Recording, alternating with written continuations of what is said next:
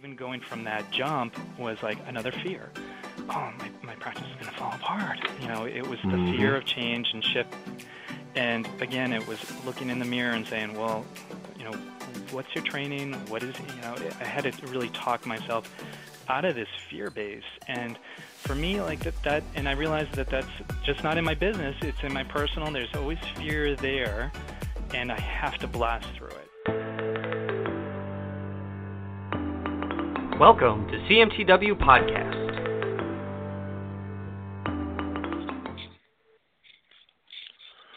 Okay, today we have Robert Yaukoes. Robert is a 2005 graduate of the New England School of Acupuncture. He works and lives in Massachusetts. And I think Robert's story is really going to resonate with a lot of people today because he went through a lot of the same things that we do. He went through a lot of the same struggles in practicing after graduating, figuring it out on his own, and then struggling again, and then finding success. So I think that this will be a good podcast for us to really dive in and find out what his experiences were and how he overcame them and what he's doing today. So I'm really excited. We have Danielle on as well. And Robert, are you there? Yes, I am. Hi, Danielle. Hi, Josh. Awesome. Hi, Robert. So I'm really excited to have you on today because this is part one of a two-part podcast series, I guess you can say. I don't know. And I think today we're just going to really find out what your struggles were, how you, what happened after you graduated, and how you overcame this, this very common poverty mindset that we have, scarcity mentality, poverty mindset, and how it affects the way we practice and how it negatively affects our lives, and also how we are able to, treat patients as well. This isn't just about us, it's about our patients. So, Robert, thanks for coming on. Yeah, thanks for having me. Let's go right into it. So where should we start here, Josh? What would you like to hear? How should we unravel this? I want this? you to spill your guts. I want you to just let it all out. Tell us everything that happened, all of your pain and sorrow, and all of your struggles. Build it up for us. Perfect. Really set the tone, because I think a lot of people are going to be able to relate to this. I really do. I think they're going to say, hey, you know what? I was there, or I'm there right now. And, how many people almost quit, or did quit and then picked it up again. So let's go right from the time you graduated and went into practice, and give us a little background on what your mindset was at the time. Sure. So going back to school, I was curious about everything. I loved this medicine. I thought it was amazing. It wasn't. I wasn't freshly out of undergrad. I actually had quite a successful career, and I lived and worked overseas. That's a whole other story in itself. But when I went to acupuncture school, I wanted to learn everything. I loved it all. I wanted to learn the herbal. I wanted to learn the acupuncture, so much so that when I was in school, it was my full-time job. I went after it. So when I really get my heart set on something, I go after it. So I studied the Japanese program, the Japanese acupuncture program, the Chinese herbal medicine program, the traditional Chinese medicine track as well. And I did continuing ed when I was at school. And while I was at school, I went to and I assisted when I was in that school at the most well-known practitioners in the area. I wanted to know what their secret sauce was. I wanted to know their technique. I wanted to know what their practice looked like. I wanted to emulate them. And so I was pretty confident by the time I graduated that I had the technical expertise down for the most part of getting started. But I delayed a year, and I did an apprenticeship in acupuncture. I worked in one of my professor's clinics for a year. And I learned a lot. And at the end of that apprenticeship, it was a full-on about 60 hours a week. We did continuing ed classes. He was a professor of continuing ed, and we traveled around the area, New York, New Jersey, and Massachusetts too. So I was doing 60, 70 hours a week just in his clinic and doing the continuing ed work and teaching classes at the New England School of Acupuncture. At the end, or after about a year, we had a baby coming on the way. So I was basically saying, okay, life is getting serious here. I've got to start my own practice. I took a hit initially when I was doing the apprenticeship. I wanted to just get the experience. I wanted to see as many people and feel as many pulses and abdomens as possible and really get my skills up there. And at the end of the year, I said, okay, great. I'm going to open up my own shop, and I found a business partner, and we opened up a clinic. And we were very much like-minded at the time when we started, and that was great because I could defray some of the costs financially, and we could open up a space that was quite large, about 2,800 square feet, and it was manageable. So within the first month that I opened, my son was born too, and everything was great. I was so happy. Things were going in the right way. I knew it was going to be hard, but I had the fire in the belly. I wanted to talk to as many people and talk to them about this medicine and get them in the clinic. So a month after I opened the doors with my partner, lo and behold, I saw a lump on my neck. And it turns out, long story short, I was diagnosed with Hodgkin's lymphoma. So a little bit of a mixed thing because I can tell how many years I've been in private practice by the age of my son. So luckily things turned out okay. Hodgkin's lymphoma, it was about 8 months of treatment, both chemotherapy and radiation. And it was going through my head during that time, okay, what's going to be happening here? I think I can do it. I practiced at the time, like my time that I wasn't having treatment. I would take a couple days off after treatment, then go into the clinic. I remember my hands were freezing cold, like I was having cold sweats and things like that. I was always having a cup of hot tea to keep my hands warm so that I wouldn't shock the patients when I touched them. Mm-hmm. I knew I could get through this, and I knew the prognosis was really good, but it was a scary time in my life. I had this financial obligation that was there. I had this treatment schedule that was intense, but I just knew in my heart of hearts that things were going to turn out okay. And and then I started. So good news is within about 3 months of the clinic's doors being open and going through treatment at the same time, we were actually cash flow positive, so we were actually making a little bit of profit, not much, but a little bit. We were covering our expenses and then having a little bit of money coming in, which was really good. During that time, though, it wasn't all roses and it was good news. I really thought I was going to have to move into the clinic with my family because we were hard strapped. So it was a scary time too, but we were making a profit, but it wasn't enough to actually have any quality of living. We actually started out in Boston and had to move to a city about an hour outside of Boston, Worcester, and then we set up shop because family was there. Long story short, it was really scary, but things gradually began to build from there. So that was pretty much the first 6 months were just kind of getting things going and getting me feeling better too. And then from there, things started to snowball a little bit, little by little by little. We did a lot of presentations. We got out there with my shaved head.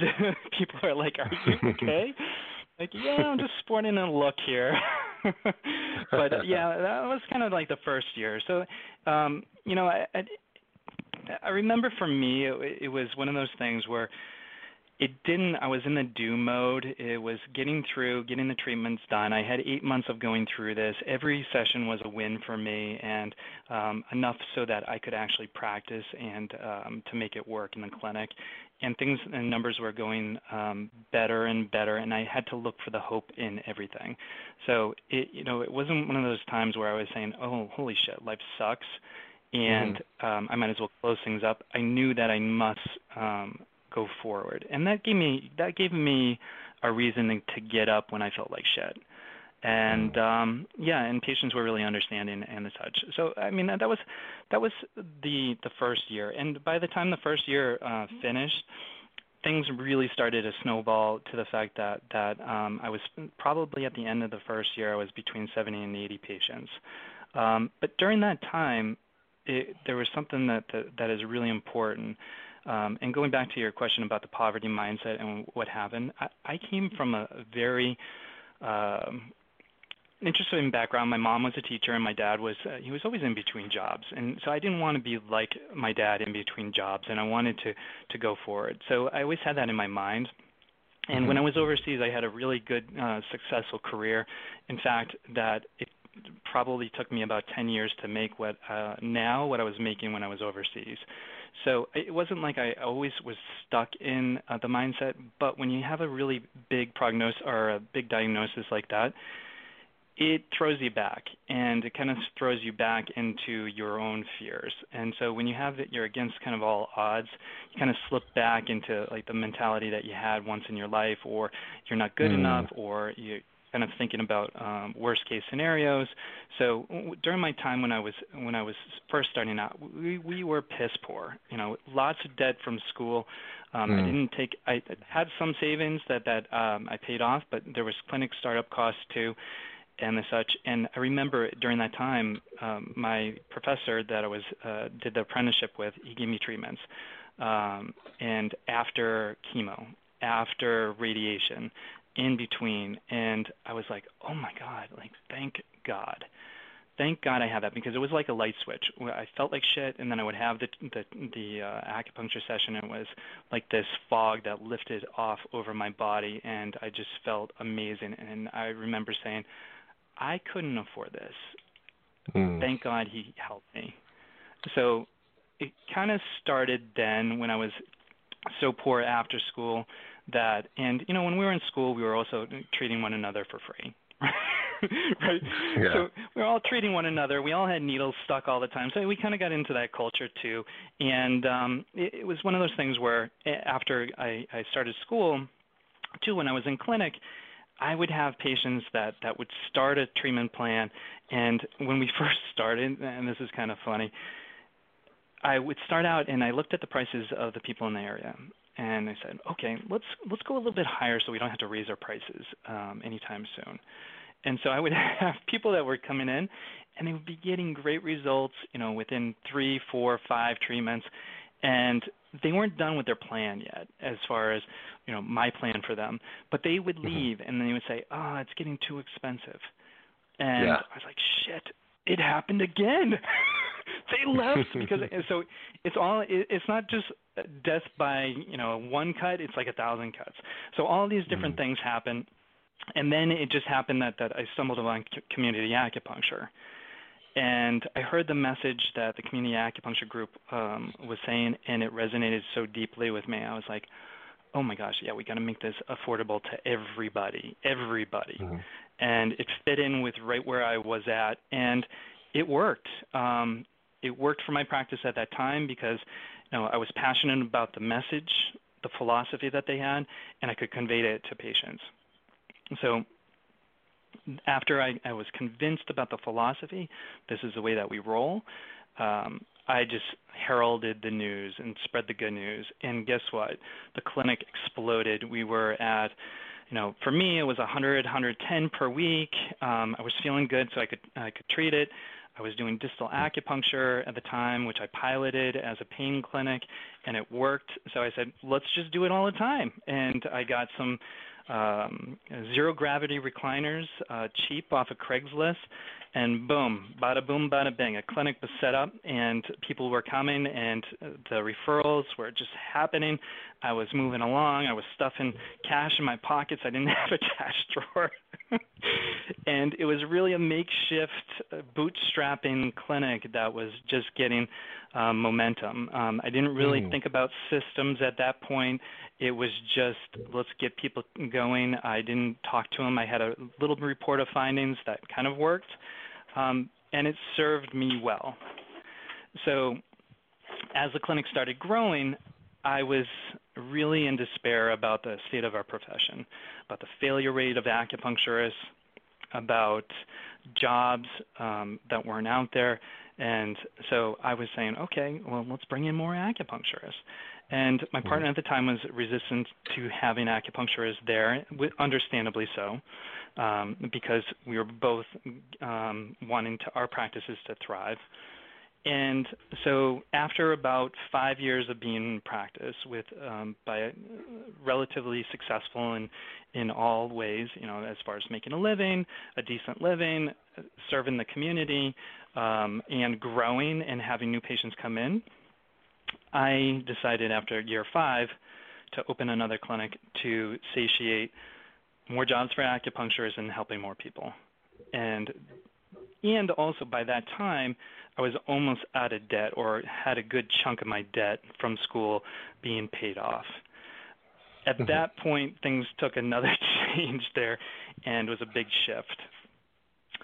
So, I'll pause there if there's any questions, or I can keep on going.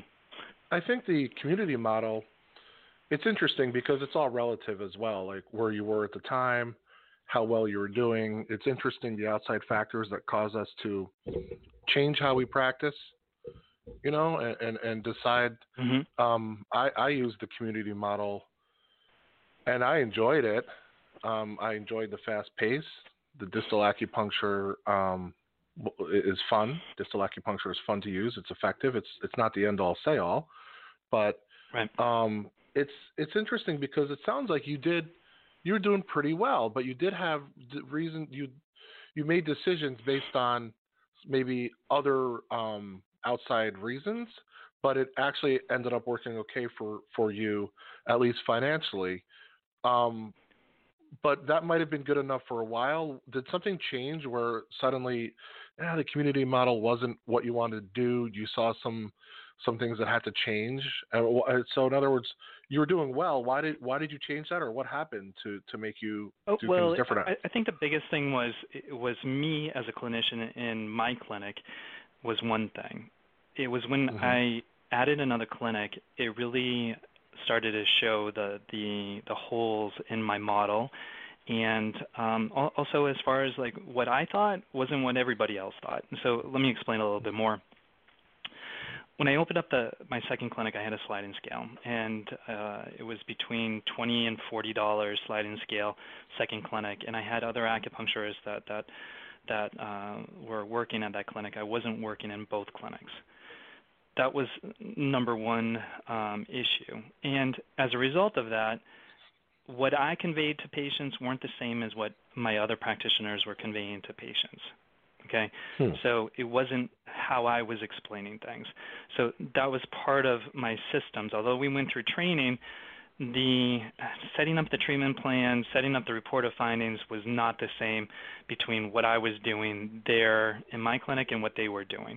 And as a result, that clinic was like a revolving door. We would have lots of people coming in, and I sampled different things. When people said don't do something, I wanted to try it and see if it worked, if it made sense. So we did Groupon, we got people through the door. Framingham actually retained pretty well with the Groupon type of things, and it was right at the very beginning. So people didn't realize the power of it at the very beginning, and it was a great kind of jump start. And I'm not doing Groupon now, but at the time it really served a purpose as far as awareness for clinics. But, going back to that other location, I started having retention rates as far as practitioners. So a practitioner would come and go. I wasn't the owner, and it wasn't a correct model because it didn't provide incentives for people to stay long term. And as a result, I was the one responsible for the lease. And having a model that would scale really took a good, sound business model practices there, which I really found were my weakness in that area. So I had a substantial lease over there. I had people that were coming and going. I would get acupuncturists in there for a short period of time. We would get patients in there. The average visit would be 4 or 6 sessions, and they would leave. So we would have to get lots of people through the door, and it became a revolving door. And it became frustrating because people in my clinic would stay for 20 sessions, or for years. So had people in my clinic now that have been there for 12 years. Wait, Robert, were these both community clinics? The one that both your were clinic and community the one... clinics. So Right, 10 miles away from one another. What made you decide you had a clinic doing well, 100 patients or so a week, and then you said, let me go ahead and open another clinic to hire people. I mean, what the hell were you thinking? Why would you do that? It sounded like everything was going okay, or was it only okay at that time? And then you wanted to grow and you wanted, I wasn't doing it for the money. As if I got some money for my family, that would have been great. But I was doing it for the profession that was in a dismal state, the failure rates for acupuncturists, and I realized that I can only help so many people with my own hands. Yet this medicine is so amazing. So I was so passionate about the medicine that I really wanted to create something bigger. And really change things within the profession and get that kind of feeling and that ability to create jobs. It didn't work out the way I intended it to, but yet the clinic stayed open for about 5 years. So, and after a while, I just realized, things aren't working the way I wanted. It was a big stressor. And I remember one day that I was like, oh my gosh, I can't make payroll work. I'm stressing about the numbers. I was starting to look at my phone all the time to see if we had enough money in the bank to pay people. And I remember I almost got in an accident. I was on the road checking, a message that came in from my bank, which I was just a wreck. And I said, forget it. And that was probably about 10 years into my career. And after I did that, things shifted in a big way. And it really put two clinics into one. And that's kind of where I'm at right now. So the last 5 years, I remember after 10 years of in clinic, I felt like I was practicing anew. And I had to look for the reasons why and what I needed to change. And that was hard. It was really hard. Did you abandon the community clinic model? And why? I did, but only about 3 years ago.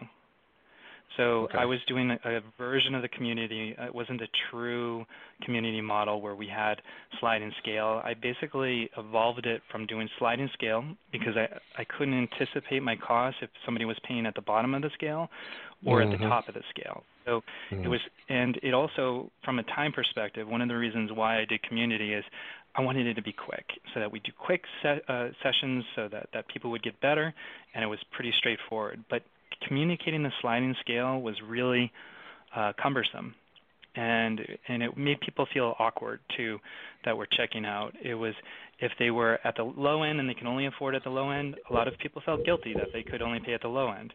Or if they could pay on the high end and they paid at the low end, they felt guilty because they should have been paying on the high end. So it was a little bit confusing there. And to hire people that would, like my front desk, I needed to have and predict revenue that was coming in so that I could understand my costs and to pay people. And that was really, really important. And even now, that was something that I had to search for years to make sure that I had a consistent stream of income month over month.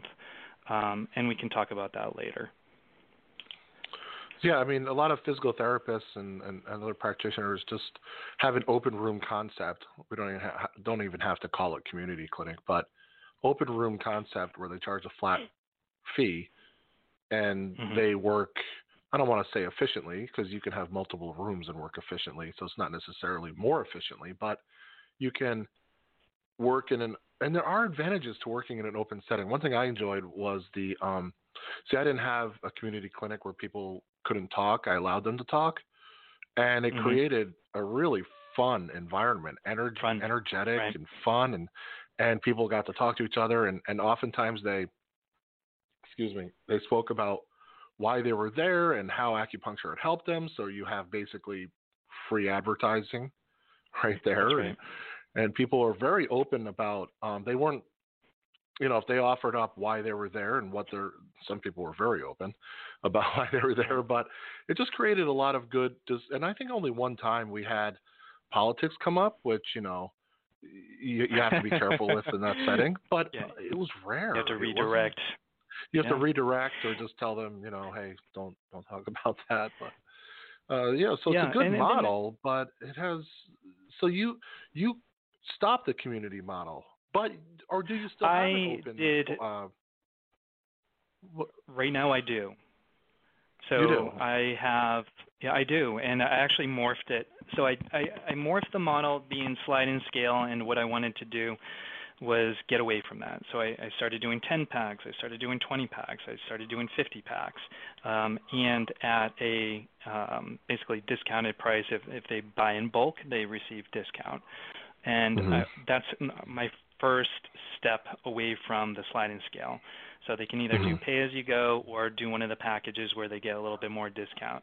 And that changed things and helped out considerably. So that started to predict revenue a little bit better and income.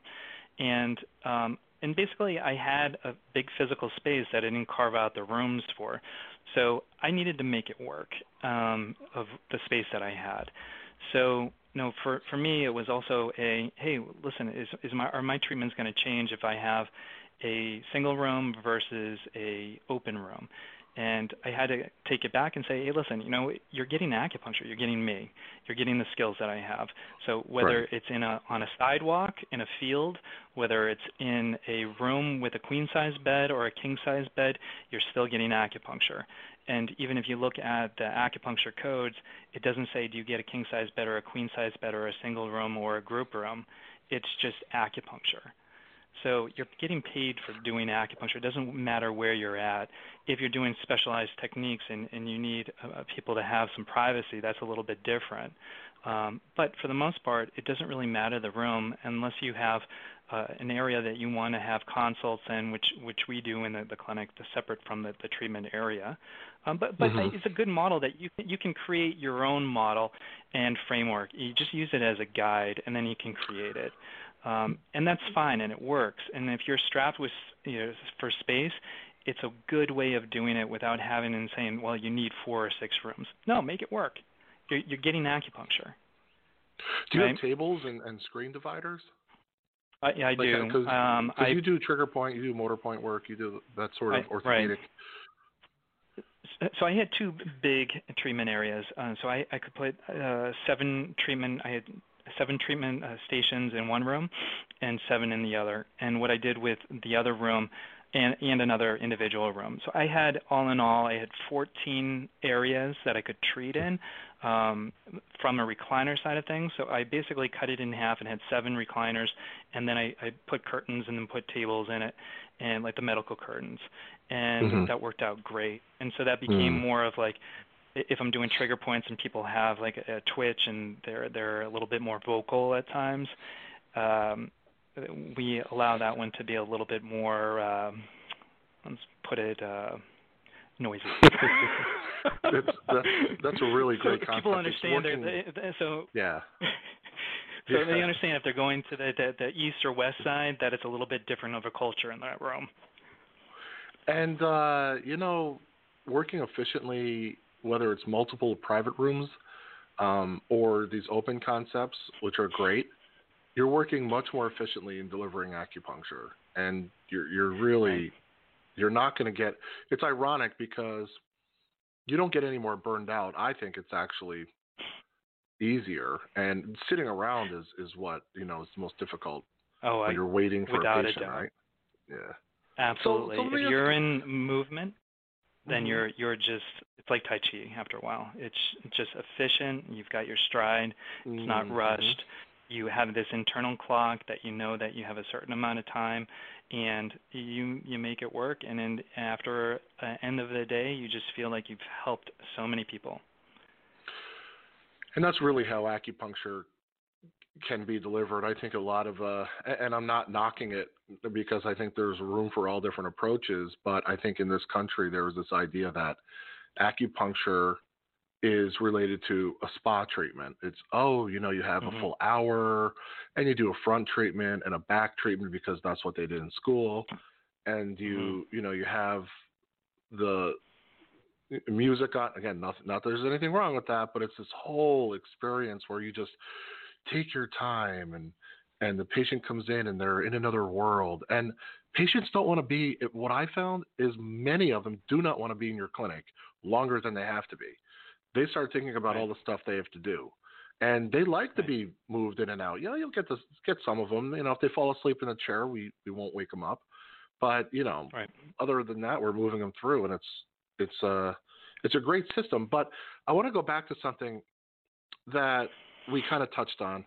There were times in your career that you made decisions. It sounds like you had a good hold on making sound decisions based on real numbers, which is something that we're going to be talking more with you in part 2 of this, and also with Rebecca. We've had a past podcast with her. She's big into finances, and you have to deal with real numbers. But it seems like there were times when you made decisions based on other factors, like I want to help the profession and I want to help practitioners because there aren't many job opportunities and people are struggling, which is awesome. But your clinic has to be there. So the people that can do that have clinics that are really systems in place, top-notch delivery and consistency. And again, you and I will get into that in the next episode. But so if and correct me if I'm wrong, but there were a couple times when you made decisions outside of, hey, this makes financial sense, this makes sense, with the numbers, but instead made decisions for other reasons. Is that so? I don't want to speak for you. Yeah, without a doubt. And with the numbers and with the budgeting and looking at the expenses and knowing from a logical perspective if it works on paper, that's something that I was forced to go there. And Rebecca and I have a very common background as far as the financial programs. I had to search this out. I had to understand how to run a business. But guess what? Running a business is the same as the family. If your business is a mess, your family is a mess. If your family is a mess, your clinic is a mess as far as financials, as far as energy, flow, everything like that. So one thing that I think was a big takeaway is if there's a problem in your house, with your relationship with your wife, with your finances, personal finances, if there's a problem with your clinic and your clinic is not thriving, it's easy to diagnose. It's simple. Just walk over to the mirror, control over it. and you look in the mirror and you see the reason right there. That's you. It's you. And you have to understand, well, what is it about you that this is not working? And it's all right if it's not, if it's not working, you know the problem and you know the solution. It's right there in the mirror. So then you have to kind of unravel things to understand, well, what's going on here? And at that point, I hit rock bottom, and a couple times. One is at the very beginning as far as, starting up my first clinic and, going through the medical issues. 2 is when my second clinic was failing. And I had this big financial burden on my hands. And, I can't understate how bad it was, to the point where I had to figure out, what the hell am I doing here? Like, why I've got this most beautiful medicine in the world, and I can't deliver it to the people that need it, and we're not creating the jobs that we need to create. And so it was all about me, so I had to look inside a profession. I had to look outside of our profession as well. And professionals like coaches, I had to seek out and understand, what am I doing wrong? What am I doing right in Framingham? But what am I doing wrong in this other location? And so that pain, it made me look for answers. And so that was really, really important to do. So that's when I had to go to systems. And, one of the biggest books that helped me was the E-Math Myth by Michael Gerber.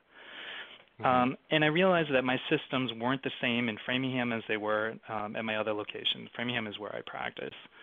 And so I had to kind of look at the playbook, how I did acupuncture here, and really look at the systems. I wanted to have it consistent for every patient that came in, the same exact experience, and to see how they were met and greeted by the front desk.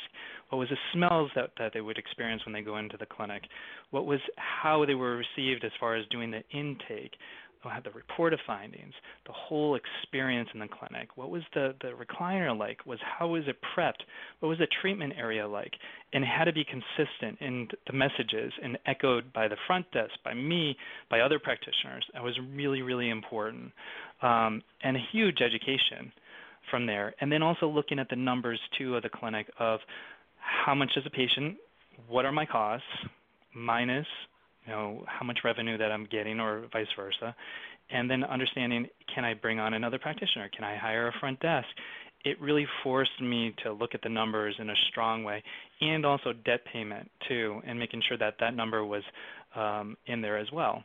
And it was only from my pain, and I wish I knew this at the very beginning so I didn't have to go through undue suffering, but it kind of galvanized you. And that's why a lot of people fail, I think, is that there's a lot of obstacles when you come through practice, and there aren't a lot of resources out there, at least when I started. There are in abundance now, but it's how to kind of navigate through that. And that was important. There were a lot of huge lessons there. But I think people just need to know that they're not going through it alone. A lot of people are going through it, and there are options out there. You opening your second clinic forced you to take a look at your primary clinic as well. It sounds like, because systems weren't there. So this was a learning experience for you where it seemed like, hey, I have a busy clinic, your own clinic. Let's say your one in Framingham, I think, right? Was that? Mm-hmm. No, that was That's correct. Was that that's your primary clinic? Okay. The primary is Framingham, yeah. Yeah. So you're like, hey, I'm doing great. And then you open up this other clinic and say, hey, I'm doing okay, but there's a lot of room for improvement. And I can see why these things are important. So, it's interesting because you can be seeing a lot of patients doing well, but you could also be missing a lot and be facing a lot of burnout. So it's not the sense in your case, it wasn't the sense of necessarily a poverty mentality, but we do see that very common in the field where it's, I'm just not going to do well in this field, and I can't do well because I have to save the world and make sure that everybody can get this. And if you have that as your primary cause, then you will be limited. But there is a way to make it accessible to people, but also make your life a lot easier and do well for yourself, which is okay. It's okay to do that in this field, which, there's a huge problem with that kind of mentality. But you weren't primarily driven by that, but you did have to get rid of the sliding scale because it didn't make sense for you as far as being able to, like you said, plan and, know what your income was going to be and what you can, pay on your expenses. So you did have to drop the sliding scale. I think, to that point, Josh, the poverty mentality was more like my pricing, is that when I knew that I had to go away from that sliding scale, it was the fear. Underlying every kind of change was the fear, okay? The fear of, oh my gosh, I've got this amazing clinic, this amazing model. I need to get away from that price. All the people are going to leave. Right. My practice is going to collapse. That was one when I went from the sliding scale to more of a fixed cost. Then when I went from my fixed cost, I held that for a while. I'm like, okay, catch your breath. It's okay. People didn't leave. And then I realized, guess what? This isn't sustainable for long term. Okay. And then, over the course of the years, I went from, I think my average price was around 50, and then my average, my pay-as-you-go pricing is 130 per session. So I am one of the most expensive in the area per session pricing. So, and even going from that jump was like another fear. Oh, my practice is going to fall apart. It was the fear of change and shifting. And again, it was looking in the mirror and saying, well, what's your training? What is, I had to really talk myself out of this fear base. And for me, like that, and I realized that that's just not in my business. It's in my personal. There's always fear there, and I have to blast through it. And that became, after a while, my litmus test. Are you fearing it? If you're fearful, why is that happening? And is it rational or is it irrational? And, to kind of talk and to go through my checklist and say, no, you got to go through this. You can't have any regrets at any point in your life. So that's kind of how I live my life, is that the fear meter. Right. Yeah. What is your fear level here? There was something I was going to go with that. Oh, this is something that we'll touch on more in part 2 as well. But real quick, do you think, though, that with your change in price structure and with the systems in place, that your patients are getting a better experience and getting better care now than they were, not that they weren't before, but do you feel that those changes that you made they're not purely financially driven, but are they also driven to make the patient experience better, to prevent drop-offs and things of that nature? Yeah, without a doubt. So what I've always looked at my practice. If something's not working, if there's a comment on the practice, if there's a criticism or a complaint or an objection, I have to realize, is it a criticism? Is it a bad thing? Is it something that we need to change, and look at changing it and implementing it? So I'm always looking at the experience that a patient has from very beginning when they come in and to the end. So does the quality of the treatment get better? Yes. So from training me, so as you know, for a long time, just to go back to Chinese medicine that works. So I basically had a lot of different tools that I was refining from undergrad, working on that, and doing the teaching and the herbs and things when I was out in practice. I got to a level of training like I didn't want to do any more continuing ed for a while. I had more than enough stuff to work on. And with you guys, I was like, what are they doing there? And so I was hitting certain walls with my practice. And I think with any type of pain that you have or not pain, but any type of obstacles that you have in your practice or your personal life, you have to look at it and say, do I need to elevate my skills? Do I need to change the way that I'm looking at and grow personally or technically? Which do I need to do? And for some cases that I was having, I was like, I'm at a loss here. I need to look out elsewhere. And usually when there's that pain can either be a teacher and you change or shift, or you just continue on and just, poor me. So, right. Seeing with you guys, it's like, okay, there's certain things, there's blockages, outages that I had, and you help to blow through that with the programs that you offer. A little shout out to you guys. So that was partially a big shift. That was another shift in my practice, was just with the CMTW folks in a positive way clinically. And also I had a mindset as well. I mean, that's something that I always have to work on. It's not that you correct it once. It's a discipline that you have to work on every single day. So, basically when I go in a clinic, do we need to keep this? Does it serve us?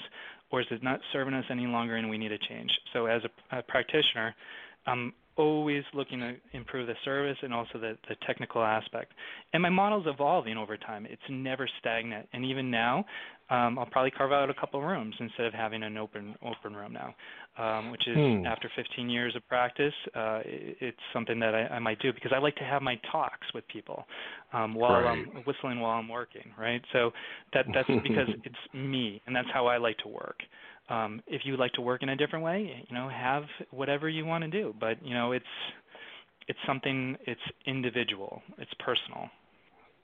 Well, I think some of the systems that you're putting in place are universal, right? They can be applied in other clinics. Everybody can kind of do their own thing, but then still use common skills that will help their clinic, or these common systems, I should say. So that's really, I think, going to be exciting to talk about. Next time we'll have you on, we'll talk about how you changed, what systems you put in place, and how that really helped your clinic grow and really helped you grow as a practitioner as well. Right. So I really look forward to that second part of this. Yeah, and just on a end note, as far as with systems shouldn't be. You should make it your own. It will make the experience. It's not something that should limit somebody. It should improve the quality of the service that your patient has. And as a result, it attracts more people. So a lot of times people think of systems and they say it's such a scary thing, or they don't like it, or being bound, or using scripts, or anything along that lines. You start from somewhere, and then you own it, and then you bring it to life. And that's really the takeaway when we're looking at systems of going into that next episode. It's really, really important, and it shouldn't be something that stagnates people. No, not at all. Not at all. We're going to catch up hopefully next week. We'll see if we can, but we're going to get you back on to talk about where you're at now, and like I mentioned before, how you got there and what things you changed. And then that'll be part 2 of this podcast. Robert, thank you for coming on. Really appreciate it. It's a pleasure, Josh. Thank you. You got it, and we'll talk soon. All right, sounds good. All right, bye-bye.